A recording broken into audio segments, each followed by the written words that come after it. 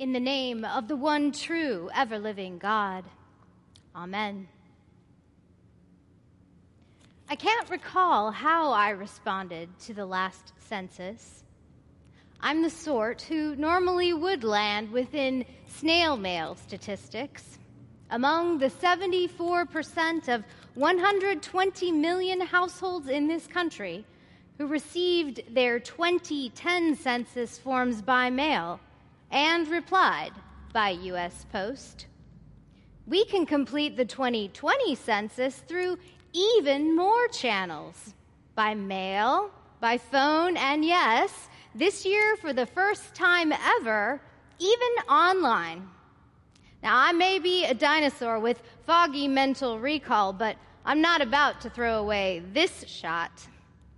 Between physical and electronic mail, not to mention text messages, there wasn't much of a chance to miss this census. Being counted in America isn't a privilege I take for granted. I also might have been gentled into compliance by those not-so-subtle reminders that census participation is required by federal law. I visited my2020census.gov eons ago, which this year means way back in May. Reading, responding, submitting, the exercise didn't even take the 10 full minutes I expected. It's only me in my household after all. Could one person, just one, be so statistically significant? In the introduction to her memoir, Proud Shoes, the story of an American family, the Reverend Dr. Polly Murray, the first African-American female to be ordained a priest in our church, Murray mentions the U.S. Census popping up in her research as she dug into her own biracial roots.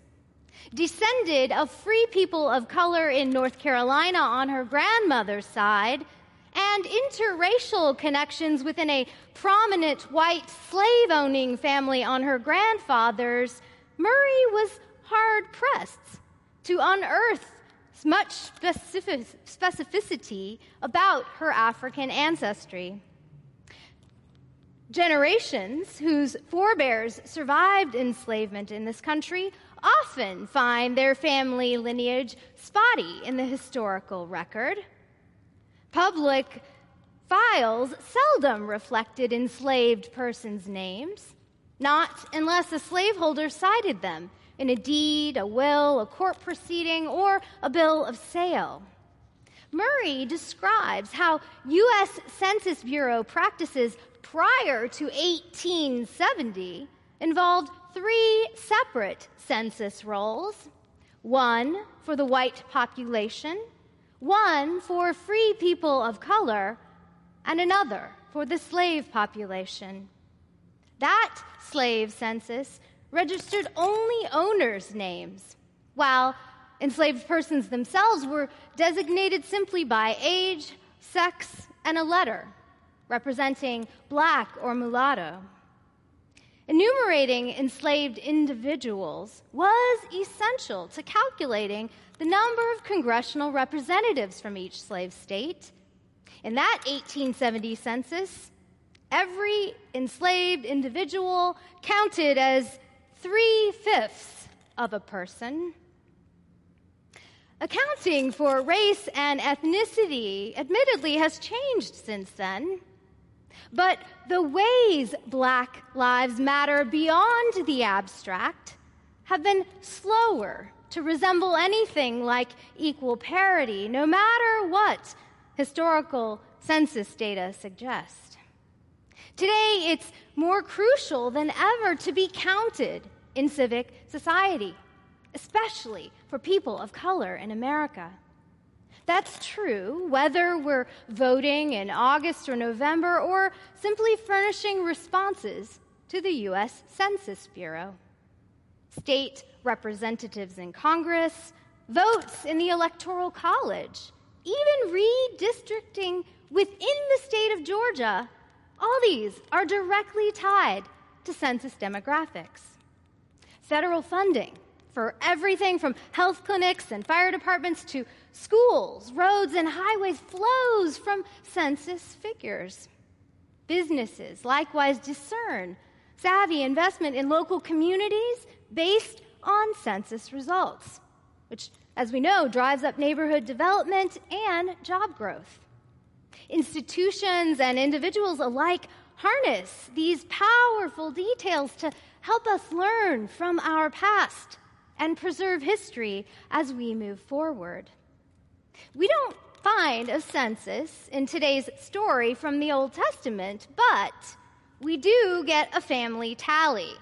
Jacob, his 2 wives, 2 maids, and 11 children. These particular persons within the patriarchal household are just one part of a complex story. Earlier in this same chapter of Genesis, chapter 32, and you can take a look if you like, Jacob has been taking stock, not just of the family servants, but also his herds and flocks and all his household goods in preparation for moving. They've been in one place for 14 years, and they're about to steal away in the night to sidestep tense relations with local relatives. And the company soon will stare down another adversarial family member. Jacob, you'll remember, bilked his brother Esau of his birthright years before. To smooth things over, Jacob sent restitution in advance, hoping to placate his brother with a present: oxen, donkeys, sheep, goats, and yes, even slaves. At this moment, when we meet Jacob by the riverside, neither he nor all the family he sent on ahead know whether these attempted amends will ease the enmity between Jacob and his twice-swindled twin. You better bet Jacob's prey and the intended peace offering softens Esau's heart. On the brink of this tenuous reunion with his brother, Jacob finds himself churning with fears, turning ancient memories over in his mind and over again. He's in for a wrestling match that turns his world upside down. When God flips Jacob, knocking his hip out of joint, you bet the patriarch feels anything but blessed. There's cognitive dissonance you can cut with a knife. Muscles straining to master over this mysterious stranger, Jacob, expending every last ounce of strength to come out on top. This holy lesson in humility will be one that upends Jacob's murky history. Cognitive dissonance, a psychological term that entered the American scene in the 1950s. Leon Festinger coined the phrase, attempting to capture discomfort that people feel when 2 ideas they espouse, or a belief and a behavior, clearly contradict each other. Festinger examined how folks make sense of these murky contradictions, aiming, as we all do, to lead lives of meaning, stability, consistency. Festinger's protege, Elliot Aronson, refined Festinger's theory further. Aronson researched what happened when human beings found themselves out of joint but stick with that dissonance. It's often, it turns out, exactly what we need to catalyze growth and salutary change. Looking at our contradictions, though, can be intimidating, but it only takes a small ounce of curiosity to notice God showing up in the midst of all that, transforming our hopes, fears, and aspirations. Preoccupied Jacob wasn't looking for his divine appointment any more than most folks are today in this historical moment. Most people, we're simply trying to survive, or maybe if we're lucky, to thrive. Even so, God turns up in that mix, right there, amid our dissonance. In the last decade, and perhaps even more in recent months, cognitive dissonance in this country has been heating up. Whether we personally have found it disturbing enough to stay engaged, or have pulled the plug from time to time when discomfort feels a bit too much to bear, God is there, the ever-ready wrestler, waiting. Now, I've dragged my feet to the proverbial mat, but I finally am beginning to wrestle with Ibram Kendi's book entitled How to Be an Anti-Racist. It took more than a few TEDx talks and podcasts and young adults eager to discuss, but I'm there in the mix with Kendi, who turns out to be a generous author and teacher, able to help me connect my own lived experience here in the South with his personal stories woven throughout the book. Like the best history professor you've ever heard lecture, Kendi parses the past and present with fierce candor and humanizing clarity. He witnesses to hard-won wisdom gleaned through the dissonance endured by generations, from W.E.B. Du Bois's double consciousness to the dueling consciousness Kendi notes in the history of racist ideas in America.